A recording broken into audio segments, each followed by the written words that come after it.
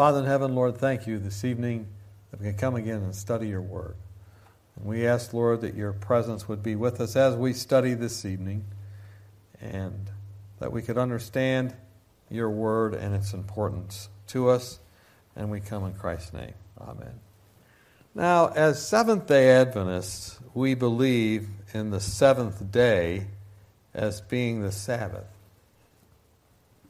And we think that's a rather big deal. And that's because the Bible thinks it's a big deal. The word Sabbath is mentioned 128 times in the Bible. And it's not just any day. As you may remember from previous time we studied, when God's people were leaving Egypt, they went out, and it says in Exodus chapter 5 that they went out to, wow, that was neat. They went out to Sabbath. They actually, the word for Sabbath was used as they left in Exodus chapter 5. You might want to remind yourself of that as I do. And in Exodus, as they were leaving, the stated reason they were leaving was so they could have a Sabbath worship service. Afterwards, Moses and Aaron went in and told Pharaoh, Exodus chapter 5, "Thus saith the Lord God of Israel," key phrase, Yahweh Elohim of Israel, "Let my people go, that they may hold a feast, a shekag, to me in the wilderness." Pharaoh said, "Who is the Lord that I should obey his voice and let Israel go? I do not know the Lord, nor will I let Israel go." So they said, "The God of the Hebrews has met with us. Please let us go 3 days' journey into the desert to sacrifice to the Lord our God, lest he fall upon us with a pestilence or with the sword." And then the king of Egypt said to them, "Why do you take your people from their work? Get back to your labor." And Pharaoh said, "Look, now the people of the land are many now, and you make them rest." Verse 5, Exodus 5 and verse 5. You make them rest, and that word for rest is same, it's related to Sabbath. It's basically you make them Sabbath from their labor. So he was upset because they wanted to have a Sabbath rest. Now, when you look in Exodus chapter 20, and the commandments are given, God brings them out. He brings them out of Egypt to Sabbath, and he brings them out in Exodus chapter 15 with his right hand. And his right hand, it says in Deuteronomy, was the hand that he gave the law with. And his right hand was the hand that he also created with. And his right hand was also the hand that he redeemed with. Because it says in Deuteronomy, he brought them out with a powerful arm. And that right arm is the one that led them actually to the sanctuary and led them to Mount Sinai where the law was given. So this actual activity of God's people coming out so they might Sabbath was directly against the religion of Egypt. Because Egypt didn't do Sabbath. They did Sunday. And in the commandments it says, God spoke all these words saying, "I am the Lord your God." Remember they said the Lord God wants us to worship, and now he's saying, "I am the Lord your God, who brought you out of the land of Egypt, out of the house of bondage." What does that mean, bondage? I brought you out of the house of bondage. Literally, it means you were slaves. For the life of me, I can't understand why people think the Bible is a pro-slavery document. I don't get it. I know there are statements and whatnot, but the general tenor, God takes 1.5 million people out of slavery, and he spends chapters talking about it. So, and then after saying that, he says, "Look, I took you out of the house of bondage." And then he says, You shall have no other gods before me. Now, what were the gods they were fleeing? They were the gods of Egypt. All those gods were basically sun gods. They all focused on the sun. I brought you out of Sunday.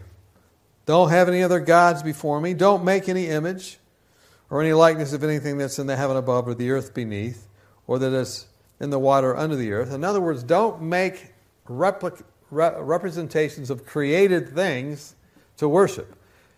Worship me as the Creator is basically what he's building up to. You shall not bow down thyself to them nor serve them, for I, the Lord your God, there it is in the second commandment, am a jealous God, visiting the iniquities of the fathers upon the children to the third and fourth generation of those who hate me. So those who are worshiping other gods are literally doing what? Hating God, but showing mercy to thousands, to those who love me and keep my what? My commandments. So, the picture here is of a God who's leading them out to worship him on Sabbath, not to worship him on Sunday, and not to follow the gods of Egypt, nor the commandments concerning those gods. Verse 7, you shall not take the name of the Lord thy God in vain, for the Lord will not hold him guiltless who takes his name in vain. So one of the ways you take the name in vain is this: with their lips they honor me, but they're really far from me because they teach as doctrines the commandments of men. So if you find a church that's telling you they honor God and they don't keep the commandments or think the commandments are important, what kind of a church is that? It's a vain church. And it is teaching commandments that are opposite God's commandment. Does that make sense? And specifically, the Sabbath commandment.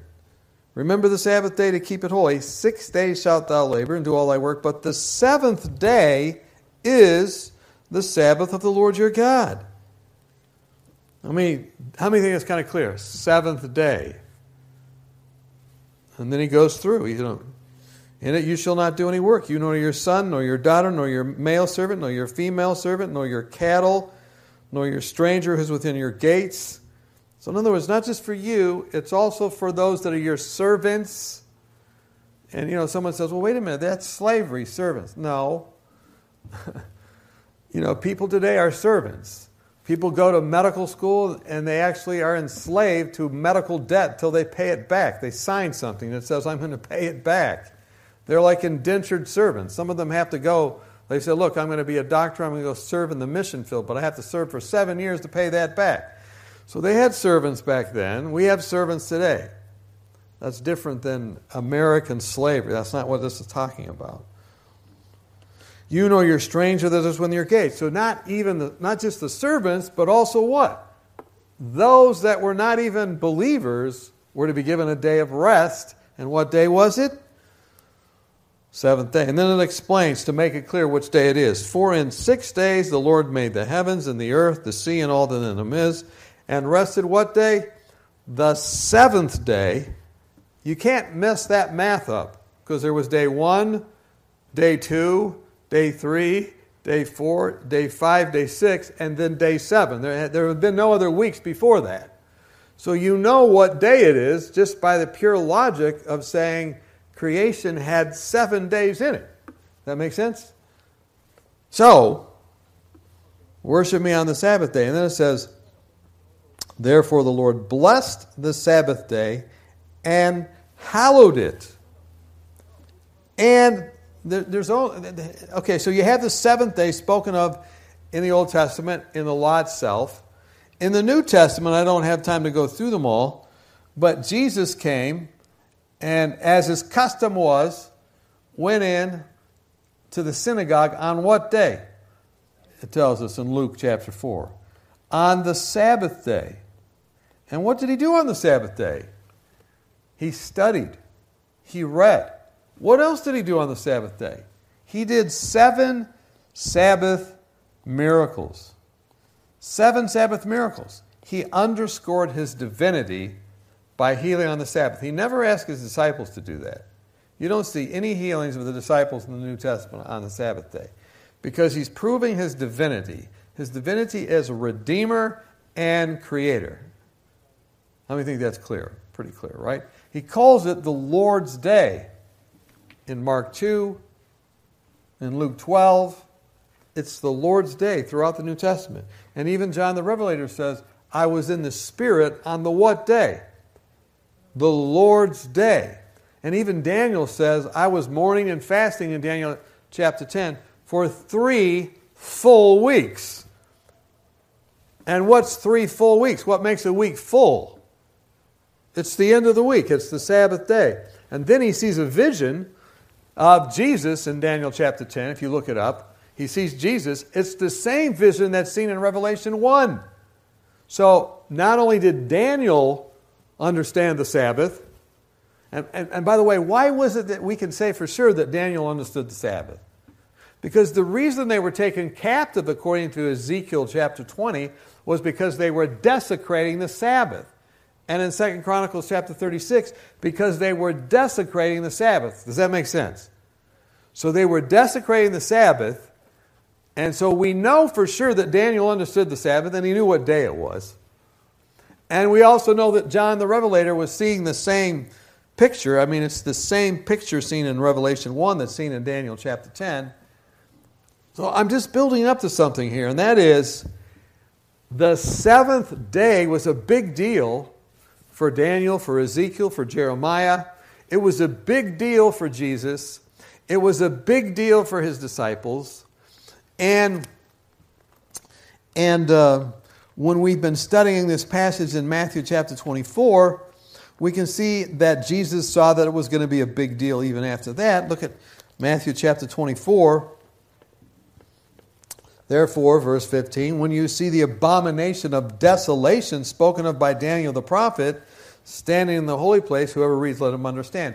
Now, we had a previous message where we went through that, and the abomination of desolation is mentioned 4 times in Daniel, and each time it's mentioned, you had Israel going into doing abominable things, but then ultimately the abomination that caused desolation was Sabbath desecration. And there's 4 examples of it. One in Daniel's day, one prophetically said would happen in Jesus' day, one that would happen during the papal time period, that's talked about in Daniel 8, and then finally one at the very last remnant of time in Daniel 11. And we're not living in the abomination number 1, 2, or 3. We're living in abomination number 4, spoken of by Daniel the prophet. And then Jesus goes on after that and he says, let those who are in Judea flee to the mountains. Let those who are on the housetop not go down or take anything out of their house. Let whom is in the field not go back to get his clothes. But woe to those who are pregnant and those who are nursing babies in those days. And pray that your flight may not be in winter or on the what? On the Sabbath day. So he even sees that when Jerusalem falls, and then ultimately also at the end of time, there's going to be this Sabbath is still going to be kept. And he says, it's a big deal. Now let's look at one more thing, and then I'm going to read you some quotes from somewhere else. Let's look at one more thing. Hebrews chapter 4. Hebrews chapter 4. I'm just giving a brief overview of the importance of the Sabbath day, both in the Old Testament and the New Testament. And the seventh day, Sabbath day, because it was instituted to make sure no one got into idolatry, and when they got into it, to remind them never to get into it again, right? So look in Hebrews chapter 4. Therefore, since a promise remains of entering his rest, let us fear lest any of you seem to come short of it. For indeed the gospel was preached to us as well as to them. He's talking in the New Testament. He's talking just before the fall of Jerusalem. What was going to happen? Jerusalem was going to fall. Why was it going to fall? Because of the abomination of desolation, the desecration of the Sabbath, right? For indeed the gospel was preached to us as well as to them, but the word in which they heard did not profit them, not being mixed with faith of those who heard it. For we who have believed do enter that rest, as he has said.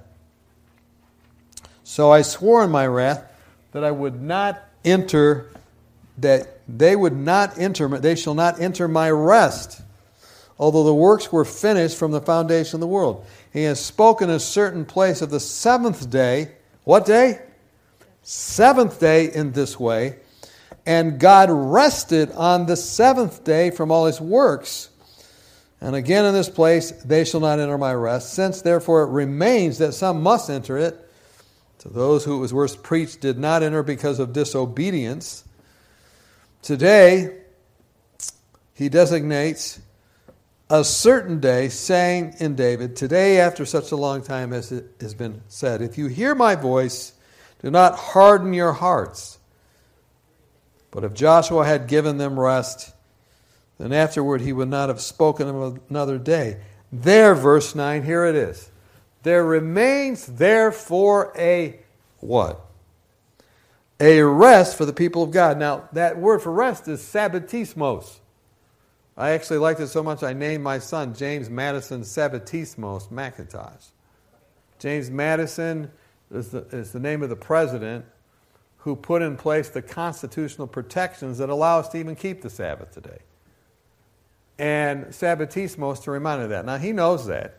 He went down to open a bank account a couple years ago. He's 11 now, but when he was 9, he went to open a bank account. And they asked him, what does Sabbatismos mean? And he explained this all to them.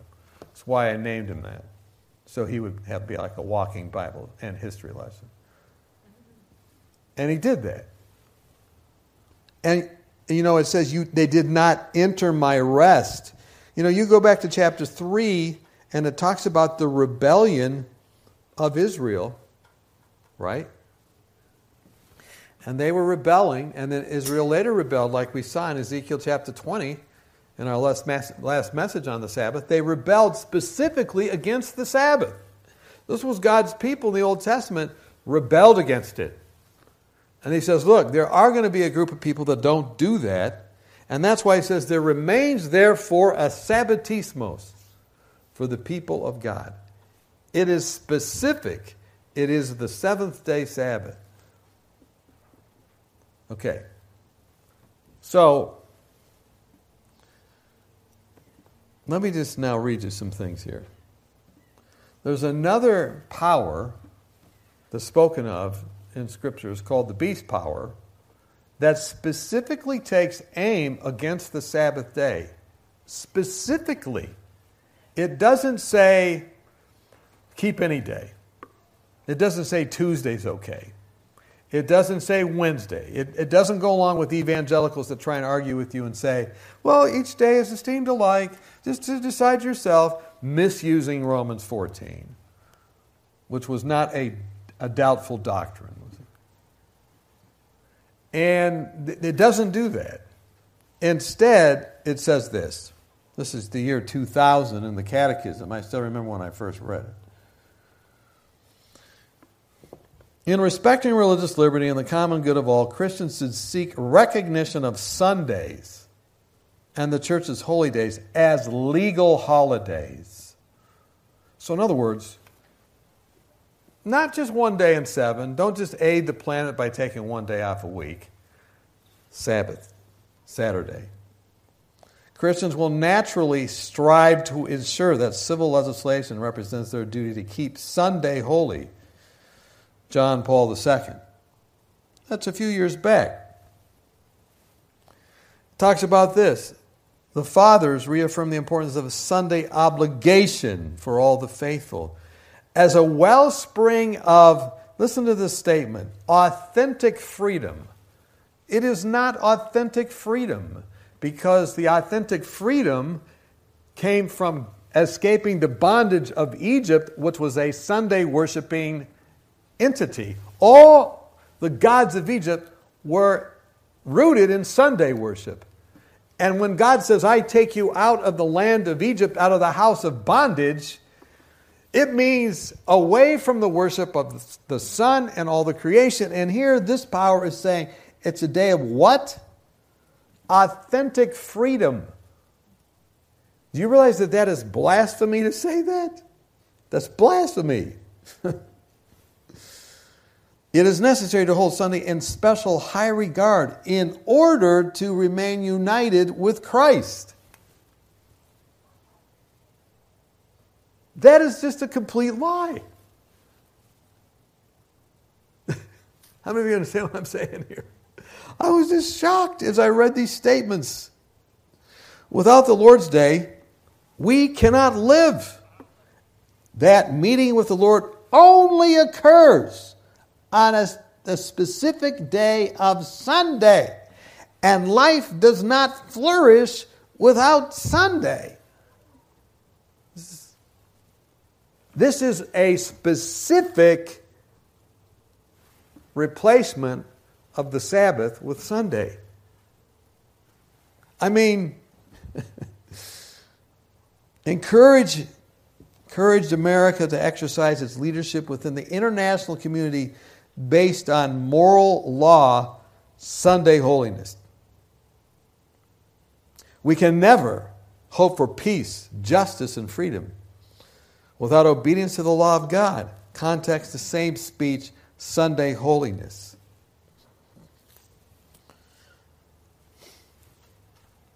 And then it gets even more pointed.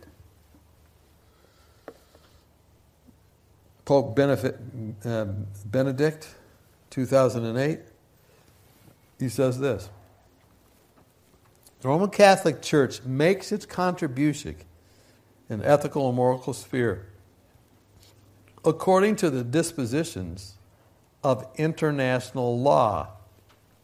It helps define that law. It makes an appeal to it. And we live in a time when little groups of independent people threaten the unity of the world. Little groups of independent people. That would be those who say the Sabbath is on the seventh day.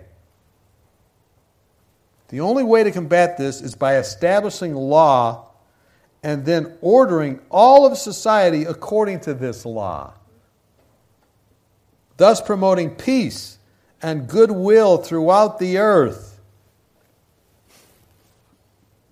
Okay, so did I lay the foundation already to why this is to be seen in stark contrast? God is saying specifically, I brought you out of the land of Egypt, out of the house of bondage. Bondage was to all those idols. All of those idols, and they all were rooted in Sunday worship. You know, the Catholic Church is a lot like Belshazzar in Daniel 5. Look, you know, we like you, God. We really do. We got all kinds of statutes to prove it. We got all kinds of churches to prove it. We have all kinds of liturgy to prove it. But you know what? We're just going to change something, and we're going to make you the third ruler in our kingdom. We got the Pope, and we got Mary, and then we have you. How many can understand what I'm saying here? And this is the exhibit of that. Not man's law, not God's law, but man's law. Now listen to this. This is an incredible statement, again, by Benedict, Pope Benedict. People cannot be sanctified except on Sunday. What? That is directly opposite of Ezekiel 20 that says, let me give them the Sabbath that they may know that I am the Lord who sanctifies them.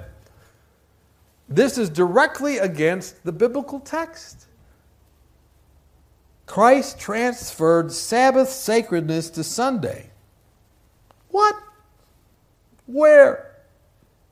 No, it should say Antichrist transferred Sabbath sacredness to Sunday. Right? This is only for people that are naive and do not read the Bible. Only those who keep Sunday holy, listen to this, only those who keep Sunday holy belong to Christ. The word only.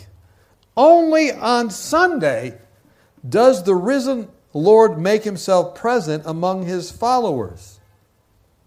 That only these worship God properly,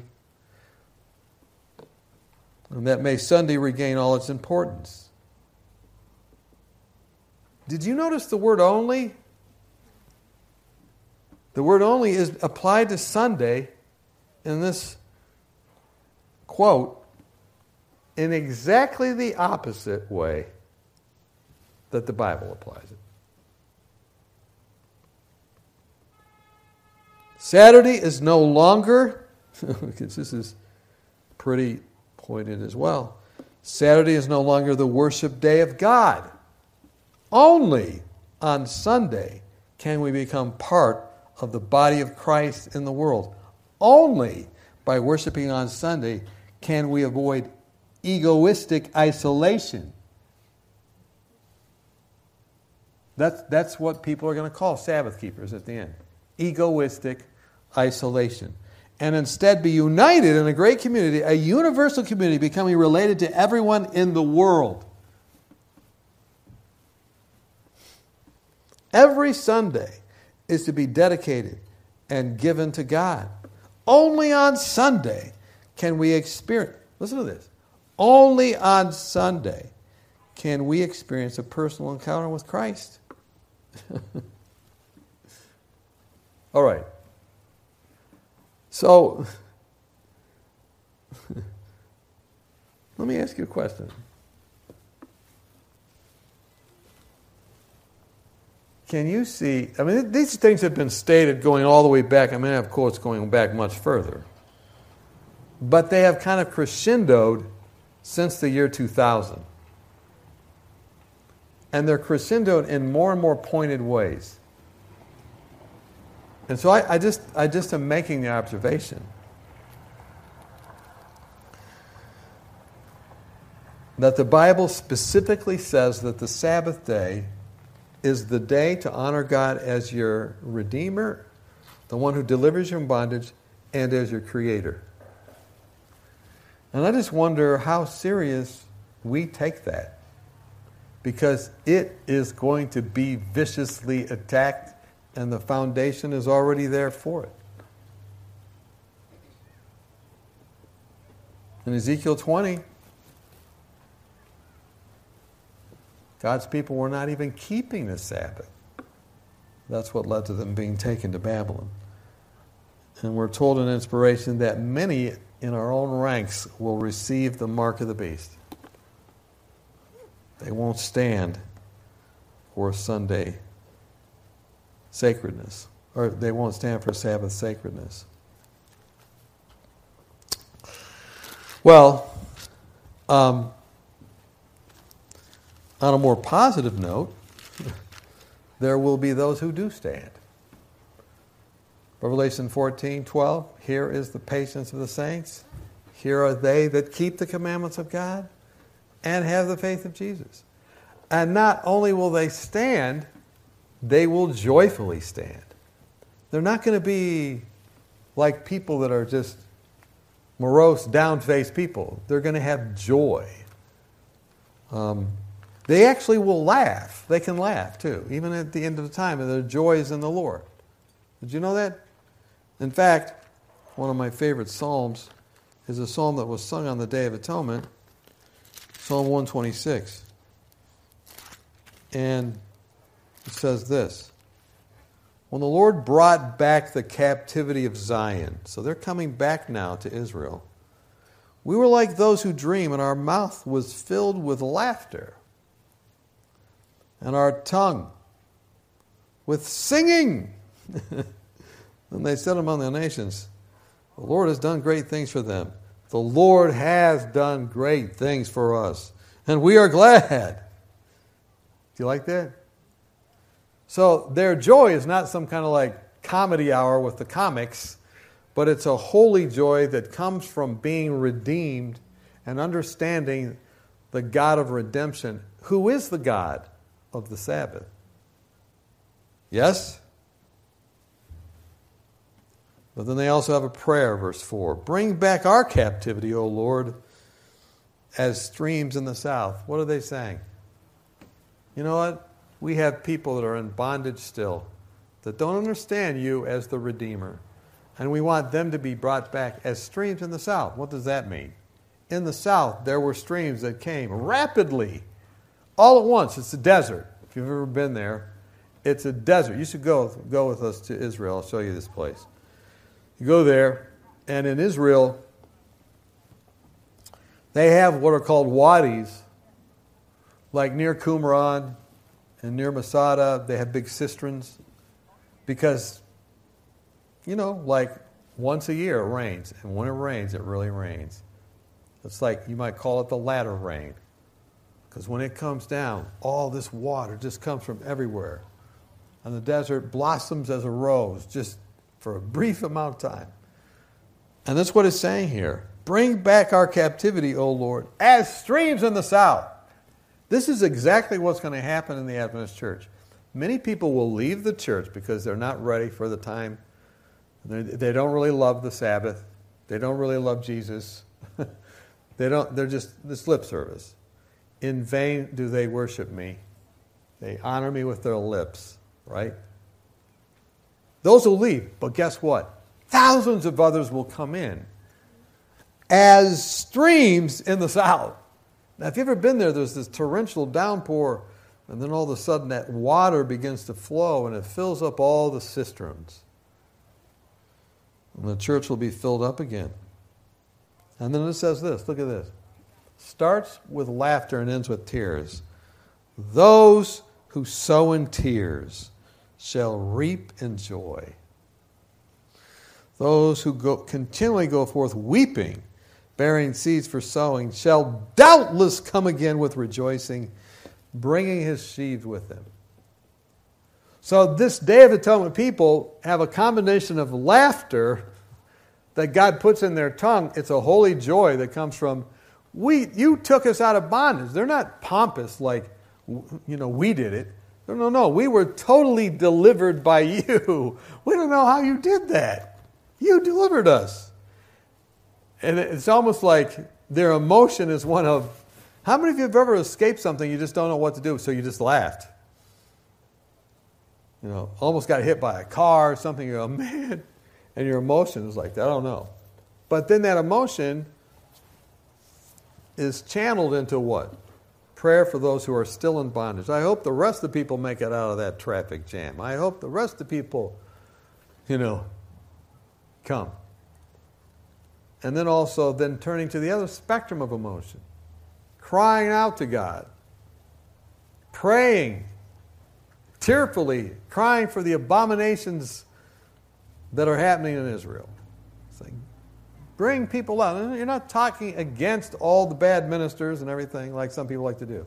You're saying, oh God, save them. Save them. They're in a log jam of unbelief. Save them.